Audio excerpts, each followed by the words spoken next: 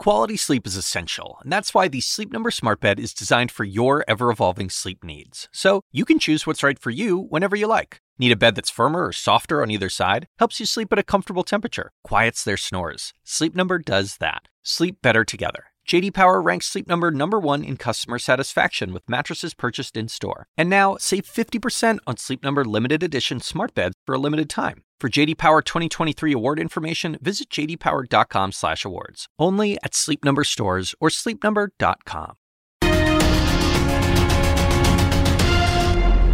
All right, I'm Chris Cuomo, and welcome back to a bonus hour of Primetime. CDC guidelines for how to safely reopen are still in the editing phase, according to Dr. Birx of the White House Task Force. That is an excuse for why those guidelines weren't being made the baseline for how to reopen, according to a senior official at the CDC. Okay? Now, let's take on this discrepancy with Dr. Ashish Jha, director of the Harvard Global Health Institute. Always good to have Harvard in the house. Welcome back to Primetime, Doctor. Listen, with all due deference to Dr. Birx, she's welcome on this show. I don't like her side of this controversy. The idea that it's in the editing phase would not prompt a CDC official to say they are ignoring us, because as you probably are aware, people are worried inside the CDC. They think that they are not being taken with the same kind of weight as the economic exigencies. What is your perspective on what matters here? Yeah, absolutely. So thanks for having me back on, Chris. A few things. First of all, the Open Up America Again plan that the White House released, as I've said before, was directionally right. It had the right principles. One of the things was I said, it's pretty vague. It doesn't have a lot of details. So guess what? The White House asked the CDC to fill in the details, and the CDC did, and they put together an evidence-based approach, and then it sat around for 3 weeks. And I don't know what it means to be in the editing phase, but what I know is that the American people aren't getting to benefit from the advice of the CDC, and that's a problem. Well, also, when contextually, again, if the reporting bears out as accurate, is that they didn't like, on the White House side, that the testing and the tracing that was made as a condition, not just for the common sense of restoring confidence in people and creating demand, right, to go out and use these places that are reopening, but that prophylactically you had to have a basis of truth to report to people before rationalizing reopening. And what the White House wants is for testing to come whenever it comes, but reopen first. What is the problem with the latter approach? Yeah, so this is hugely problematic. And, the White House is well aware that testing is very, very important. The president and the vice president are getting tested all the time. If you remember, every when day, the vice president didn't wear his mask. Every day the president is going to get tested now, and rightly so, because of one case of a valet in his proximity, and they have traced everyone that valet came into contact with. That's what we're asking for. Why can't this country get that kind of protection? Well, that's my point exactly, is that if that testing is how we protect the president, turns out I want to protect my family too. And it's not some secret sauce that only the president gets to have. It's something that we all should have access to: ongoing testing, tracing, isolation. And here's the problem, Chris. If you wait until after you open up to try to put all that together, case numbers will start climbing, you will fall behind, and your life is going to be much harder as a state or as a country. So that's why many of us have been saying, please do this now before you open so you can stay open and keep people safe. Now, the response from the White House is what they would teach you in debate class as RAA reasoning, ridiculo ad absurdum, which is to take an idea and strip it down so much that it becomes a ridiculous idea. To wit, in this situation, testing, Jha wants to test everybody in the country every day. And that is like crazy, unnecessary, and impractical. And then the president echoed that today. The testing thing, it can go too far, what these guys are asking for. They're saying they don't want to do the testing, so they're going to say that guys like you want to do it to a level that doesn't really even matter. Yeah. So look, that is obviously not what we have ever said. And I've been pretty aggressive on testing, but even my testing approach, which, we've updated our numbers basically saying we should be doing about 1 million tests a day. That means every American in my approach would get tested once a year. That's not a lot. In fact, we probably should be doing more than that, but that's the bare minimum. But what the president has laid out has every American getting tested once every 4 to 5 years, which is absurd. Right. So the bottom line is more testing is better. No one's saying everybody gets tested every day. What we're saying is if you have symptoms, you should be able to get tested. If you're high risk, you should be able to get tested. And that is the level of testing we need if we want to open up safely. The president, by the way, knows this. The White House knows this. I don't know why they're not acting on it, but it's really disconcerting and leaves us all a little less safe. And look, you do this within the study, but just to be very clear with people, your projection study, it is not one size fits all. Wyoming does not need what Washington, D.C. does. Where you have the density, where you have different case considerations, you need a different level of protection. And that makes common sense. Suffolk County, where I live in New York, out on the island, is not as ready to reopen, unfortunately, as other counties in New York State. So we need to have more testing, more tracing, more changes in our caseload than Cuyahoga County has to have in upstate New York. That's not unreasonable. Yeah, and that's been our entire approach. There are people who said, well, you want to make, just because New York is having a problem doesn't mean the whole country is. The way I think about it is, Wyoming, Montana, Alaska, North Dakota, these are places that probably could open up safely now. They have, probably not quite as much testing as I'd like, but pretty close. They can be pretty reasonably ready to open. Georgia, not even close. So it really is a state-by-state issue. The problem is we need federal guidance on what the science is that's much more consistent that every state can then apply to its own local circumstance. Now, this is your favorite part of the show. It's the Tell Me Why I'm Wrong segment, which is I see the polls. I get that people, even in places like Georgia, are afraid to go out and start exercising their economic mandate, even if they are given opportunities. And yet I feel, to use a word that means nothing in science, that you guys are losing the argument that with the seasonal change and the opportunities and the momentum of states reopening, now almost every state doing something, that people are getting sick of this. 56, 57 days is enough. The thing seems like it's not as bad as it was. And I don't really follow the numbers because they're too high. And I want to get back out and live my life. And by the way, a lot of us are getting killed by this economically. So that is starting to overwhelm. But then you have these poll numbers on the other side that suggest that people aren't open. Where's your head on where the country's moving towards right now? So I'm very sympathetic, Chris, to people who are feeling like it's been a long time. They've been cooped up. There's been huge economic costs of being shut down. I'm very sympathetic to that. Particularly painful for hourly wage workers, for people who are poorer. They don't have a big reserve that they can count on. So I'm very sympathetic to how people are feeling. I also look around and people are genuinely scared about going out and getting sick. And so my question is, why are we putting this as the only two set of choices in front of the American people? We've basically said, choose your life or choose your economic survival. And I've always argued there's a third path. Build a great testing, tracing, isolation infrastructure. We can let people get back to work. We can keep people safe. It's not some crazy idea that only academics are talking about. Lots of countries have done it. And we can do it. We have every capacity to do it. We just have chosen not to. And that is what frustrates me because we're giving people false choices. We still haven't used the mightiest muscle of manufacturing in the world, which is ours, to make PPE here at home and to make what you need to have tests here at home. Yeah. It is mind-boggling. Dr. Ashish Jha, thank you very much for being on the show. Thanks, Chris. All right, another thing that has people kind of shaking their heads. What happened with General Flynn? The Justice Department dropped all charges against the former Trump National Security Advisor. He pleaded guilty to lying to the FBI. Tonight, the Attorney General says it was his duty to drop the charges. Duty to whom? Duty to what? Let's debate what happened with former FBI insider Asha Rangappa next.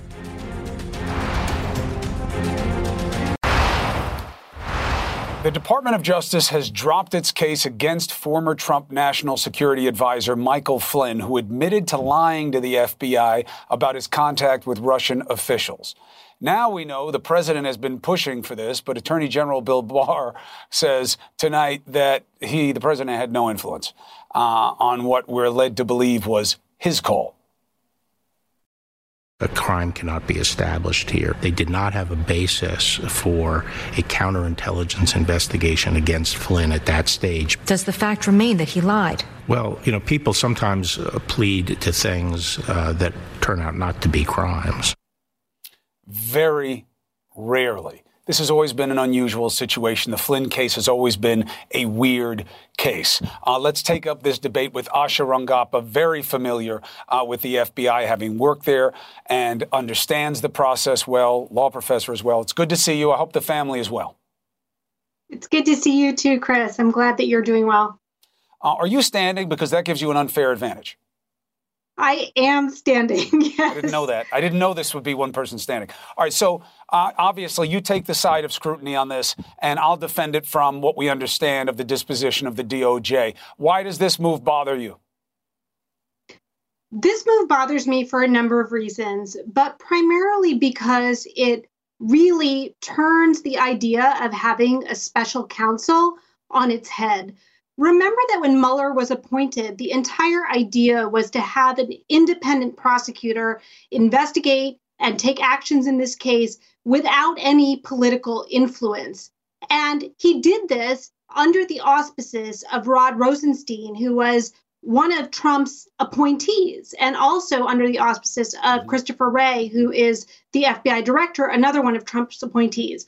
All of those decisions were vetted and approved by those people. And Mike Flynn's prosecution took place under that entire investigation. Right. And what's happening now is someone who is a political appointee coming in after the fact and basically trying to undo the results of that investigation. And in my opinion, Chris, also trying to accomplish under the veneer of the law what Trump wanted to do, in my opinion, with a pardon. Right. I agree with that point. My counter is that Barr has done far worse in the same vein with how he handled the investigation and how he edited what came out to us and how he interpreted how things should be carried forward or not to the president's benefit. And here you do not have as strong a point because the Flynn case was a flawed case from the beginning. You never really had him on a crime. This was all about catching him on his own words, and the only thing you have on him is that he admitted it. But you guys box people into admitting stuff all the time. No, and I think that what this does is that argument essentially starts to conflate the idea of counterintelligence and criminal investigations. You know, when you have a contact with an official, a foreign agent of a hostile nation, in this case, Russia, and you keep it secret from the government, that creates a counterintelligence threat.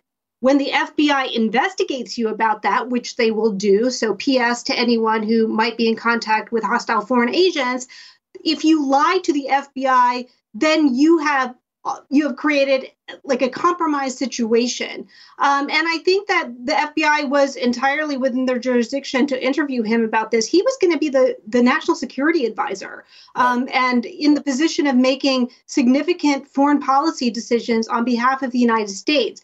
And then he lied to the FBI on top of this. He doubled down, which suggested that he was unwilling to come clean and may be in a position where he would be beholden to a foreign power. So I don't see that there not being a clear crime when they went to interview him. The lying in itself created a problem, and one that I think the FBI was entitled to prosecute so that they could essentially neutralize the threat in this situation. So the pushback is that I accept the analysis all the way up to what the DOJ had to do with it. Should Flynn have told the truth or be more candid? Yes. Does he regret it? I bet you he does. But He wasn't compromised. He wasn't an agent. There was no underlying crime. He didn't do anything with the Russians. He didn't allow the Russians to do anything. And why he explained it that way, he'll have to explain for himself. But he wound up getting caught on his own words. There was never any threat to national security. The theory that the Russians now had something on him is far-fetched at best. Well, it's not far-fetched. Remember that at the time, Deputy Attorney General Sally Yates went and actually notified the White House about it. But in addition to the lies that he told about his contacts with Ambassador Kislyak about sanctions, this was happening right after President Obama expelled 35 Russian diplomats from the United States and imposed sanctions for their interference in the 2016 election. So what he was contacting Kislyak was about was to basically say, don't do anything. It was undermining the position of the government, of the U.S. government, which should be speaking with one voice. Happens all the time, Asha. One administration trying to make up for what the last one was doing, have a better relationship, have a new relationship. And by the way, these people lie all the time. That's why people are so fed up and picked an agent for their cause, like the president, to be disruptive. People lie in politics. It's not always a crime. Well, I'd push back, Chris, that this happens all the time. It may very well be that incoming administrations have a different position than the previous one, but they will typically coordinate with the administration that's in power in order to, make sure that everything is on the up and up. They're typically not having secret conversations, and they're definitely not lying to federal investigators who are acting in the interest of the United States about it. But let's also remember that he was acting as a foreign agent for Turkey. That is something else that he pleaded guilty to. That is, by the way, a crime, to be an undisclosed foreign agent. And definitely when you take on a position of public trust like the National Security Advisor, I think the entire DOJ memo is really kind of cherry picking, the events that led up to this in a way to exonerate Flynn of something that I think in any other administration, Republican or Democrat, we would be concerned about, and basically saying, but that's his best argument, by the way. You're right. We would be concerned about it, but we wouldn't prosecute it. And that Flynn got prosecuted for something where there was really no underlying crime, and he didn't register the right way for Turkey. And these are things that you'll never give me another example of somebody being prosecuted for these kinds of things in any other administration. Well, probably because in any other administration, nobody would be doing it. I think we've become so normalized. Come on. Making a little money on the side, helping out somebody, wearing two hats at the same time. There are people who go in and out of public and private service all the time. Look at the FDA. Look at those kinds of agencies where this stuff happens. This guy's got to go to jail for it. Yeah, the idea of doing something secretly to undermine a sitting U.S. government, I think that the way that we can look at it is if Trump loses in November and let's say a Biden administration comes into power, I mean, imagine if the Biden administration were secretly, negotiating with the Chinese or undermining our official foreign policy. It really does not do a service to the United States and our position, globally to have two different avenues happening. This is why we have laws against private citizens doing that. And I think that the idea that you can lie to the FBI with impunity in an investigation is something that is so fundamental to the administration of justice. And let's just go back to this idea that, the bar is chipping away at the idea that this was a legitimate investigation. This was an independent investigation by the special counsel appointed by Trump's own appointee, overseen by Deputy Attorney General Rod Rosenstein and Christopher Wray. Right. And this is really, in my opinion, imputing their own judgment, because they were the ones overseeing this during the time that this was all happening. No, I give you so that I think point. that if anyone has to answer for it, it should be Rod Rosenstein. I give you that point, that it seems like an encroachment and done for political payback purposes.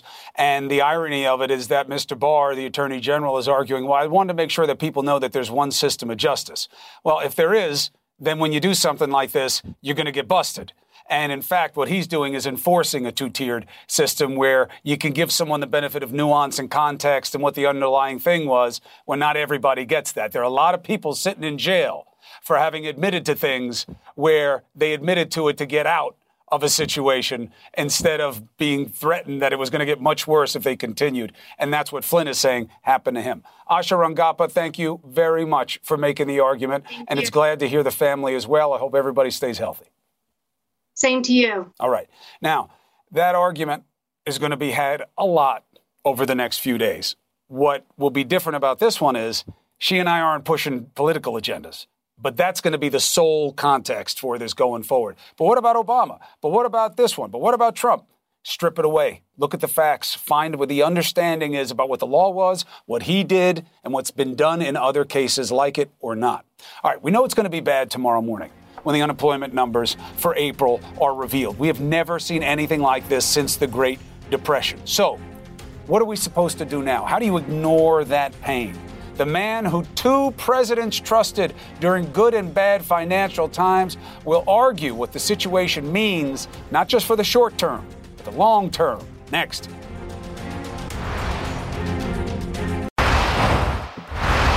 The numbers are going to be bad on job losses. The economy in general is getting crushed. The reality is, for too many, things are getting worse. 1 in 5 American workers have filed for unemployment since mid-March. This week, it was another 3.2 million. Tomorrow's monthly report is going to be historically bad. The question becomes, what do we do about it? But more importantly, when? I know I always say the big question is how. That's in terms of balancing health with economics. But let's just talk just economics for a second, right? Gene Sperling ran the National Economic Council for Presidents Obama and Clinton. He's also the author of a new book, Economic Dignity. Now, Gino, it's always good to have you. I grew up with Gene. He worked for my father when he was governor, so I know him as Gino because we made everybody Italian. The book will not be given enough service because of the context we're talking about tonight. So I also need to get you on the radio show to do more time about it, because you talk about income inequality and you talk about economic justice in ways that go far beyond what we're dealing with acutely right now in terms of, the immediate, and talk a lot about how we should be billed better after this. So I highly recommend the book for that reason. We'll have a longer discussion about it. But in the context of the immediate, Gene, the people are going to look at the numbers and they're going to say, and that's why we got to reopen. The cure is worse than the disease. We got to reopen right away because we can't take this. We're going to lose a generation of businesses.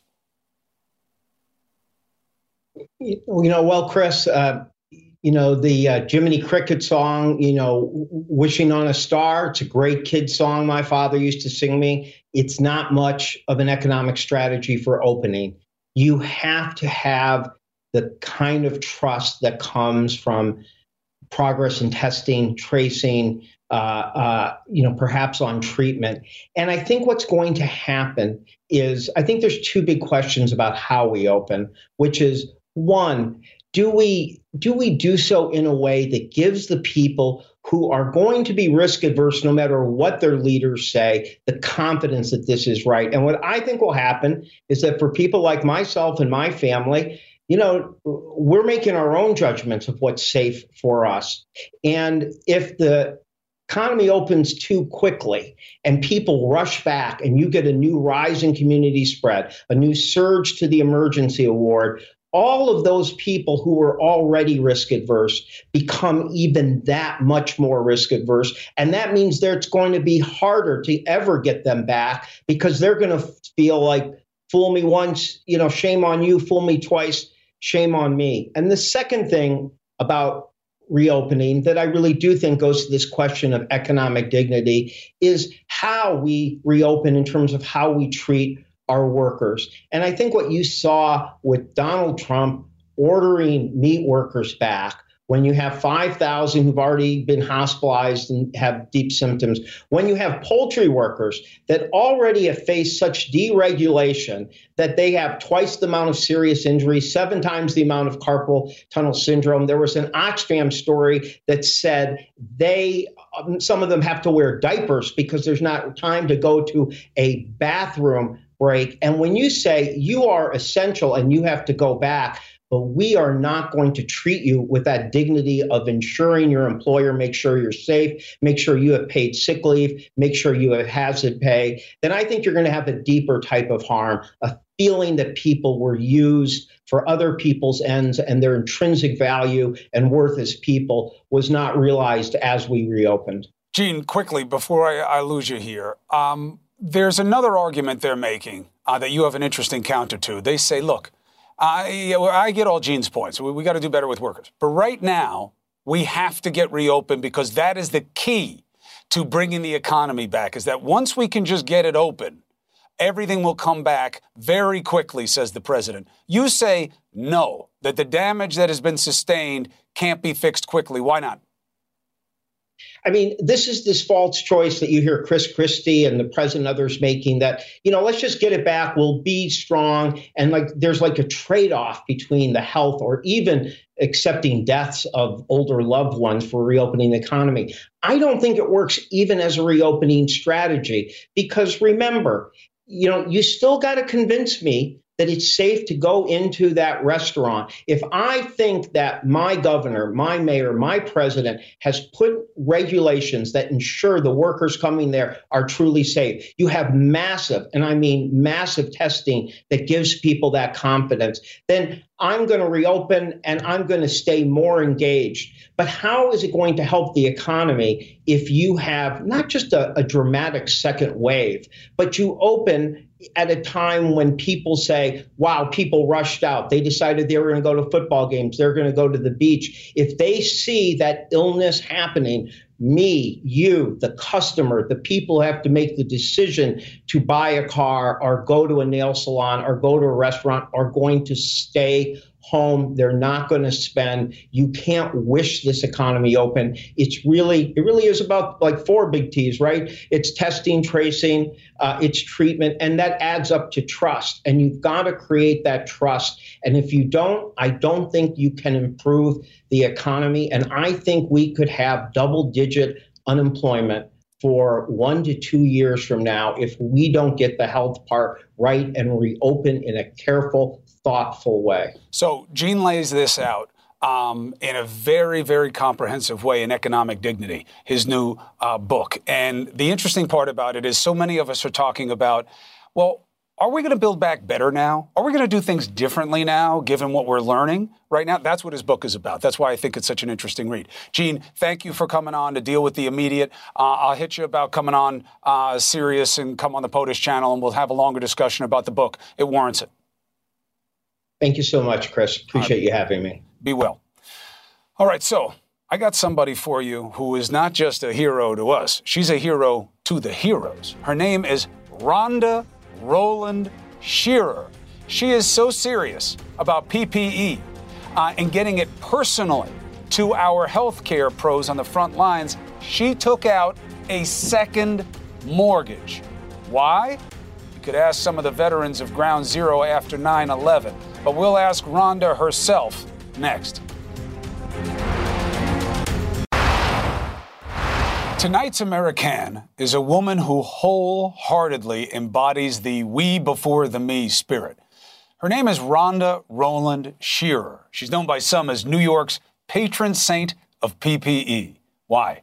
Well, she travels to neighborhoods hit hardest by this outbreak with a truck full of much-needed PPE, and she gives it to hospital workers for free. That's the video we're showing you right now. So how'd she buy all this stuff? She put her own home on the line by taking $600,000 in debt. And no, it is not some recent fit of madness. This is what she's about. She did this after 9/11. She was at Ground Zero distributing millions of dollars in supplies to first responders, all of which she mobilized herself. It is a pleasure to introduce you to Rhonda on Primetime tonight. I know you don't like being taken away from the grind of giving people the PPE, but thank you for taking a moment to be with us tonight. Well, thank you, Chris. I'm honored by your description, but let me point out to your audience, the real heroes are the nurses, the doctors, the maintenance workers, the security officers that are all exposed to this horrible disease. And they are willing to go and march into that hospital through those doors and maybe never come back out in the same way due to the illness. So that's what inspires me and all the different volunteers that help me. There's no way I could do this myself.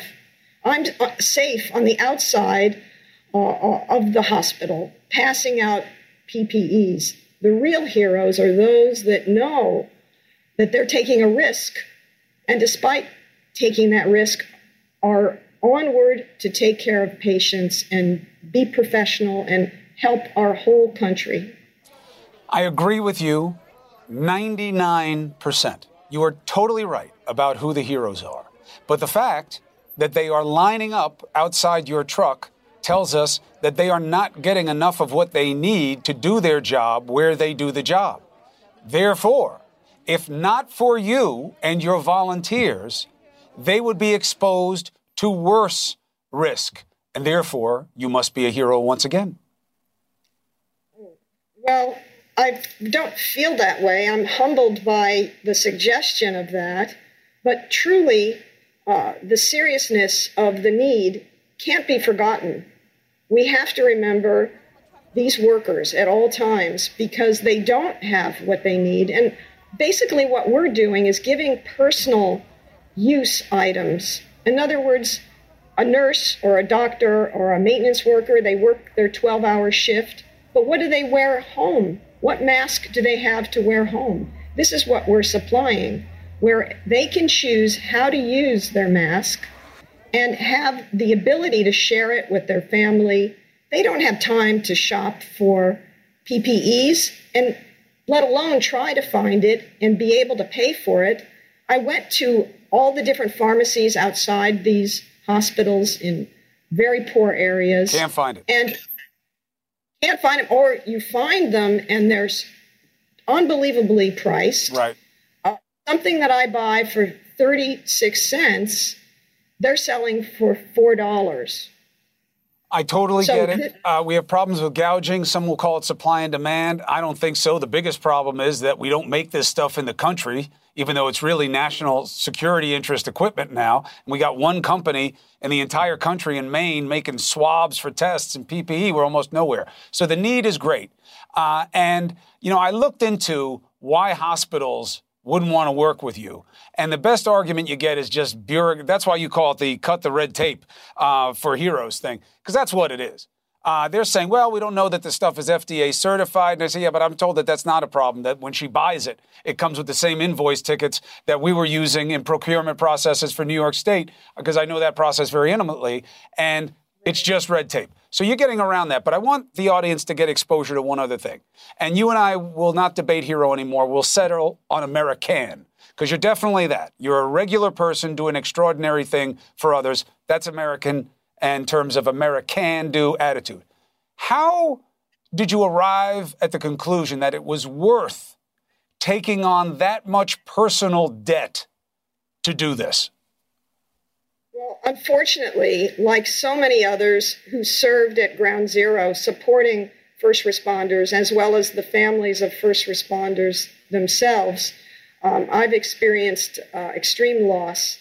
My partner of 15 years, Chief Ron Spatafora, an FDNY staff member, he died of Ground Zero-related cancer June of 2019. And here I am. At the end of February, my daughter, who was the one that actually initiated the 9/11 recovery supply operation, had Ground Zero-related cancer surgery right at the beginning of the pandemic. So I have a personal stake in this cause, and I want to fulfill a leadership position where everybody feels the same way. And once there's an avenue to be able to take action, then they do it. I get so many emails now. One was from Dot, 81 years old. She said that she wished she could pay for the entire operation, but she said that she's on a fixed income and could send $20 to the GoFundMe. And this to me was like $1 million gift, to have it be where everyday Americans can participate and help these heroes. And I want to do that and continue to do that as long as I'm able. Well, let's do this. I just put up the GoFundMe page. I'll put it out on my social media. The cause is obvious to everybody. Your commitment is rare. And I understand that it comes from your heart and from a place of loss, and you wanting to see people not have to go through that kind of loss. So, Rhonda, thank you for sharing your story. We're happy to do the same with our audience, and I hope you keep helping people for a long time. Thank you. Thank you very much for this opportunity. Well, thank you for making the most of the opportunity to help others. We are a call away if we can help get the word out. Be well, stay healthy, and God bless. God bless you. Thank you. All right. Look, not everybody can do what Rhonda is doing to honor our pandemic warriors, but there is something you can do each night, especially in the big cities where you have case density and a lot of workers, the healthcare workers. Open your windows. Shout your lungs out. Not only is it good for you, but it is good for them. And if you happen to be part of the New York City Fire Department, you got one more way to make some noise for our healthcare angels. Check this out.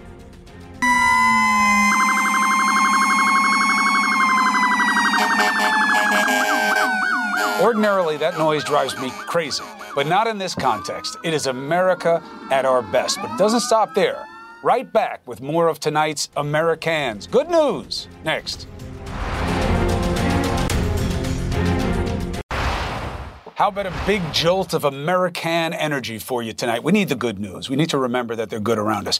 Near Detroit, teachers and staff from Utica Community Schools wanted to give their seniors a special memory since, to be honest, the end of their school year is going to be atypical, which is to say it's going to suck, right? So listen to what they did. They hand-delivered every senior in the district, roughly 2,200 students, caps, gowns, certificates, honor cords, and of course, a token 2020 graduate lawn sign. And they did this all during Teacher Appreciation Week.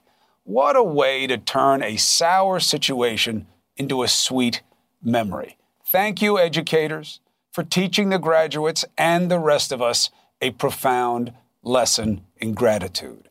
Thanks for watching. Stay tuned. The news continues here on CNN. Quality sleep is essential, and that's why the Sleep Number Smart Bed is designed for your ever-evolving sleep needs. So you can choose what's right for you whenever you like. Need a bed that's firmer or softer on either side? Helps you sleep at a comfortable temperature. Quiets their snores. Sleep Number does that. Sleep better together. J.D. Power ranks Sleep Number #1 in customer satisfaction with mattresses purchased in-store. And now, save 50% on Sleep Number limited edition smart beds for a limited time. For J.D. Power 2023 award information, visit jdpower.com/awards. Only at Sleep Number stores or sleepnumber.com. I'm Dr. Sanjay Gupta, host of the Chasing Life podcast. In honor of our 10th season, we want to hear from you. Leave us a message at 470-396-0832 and tell us how you chase life. It could be used on an upcoming episode.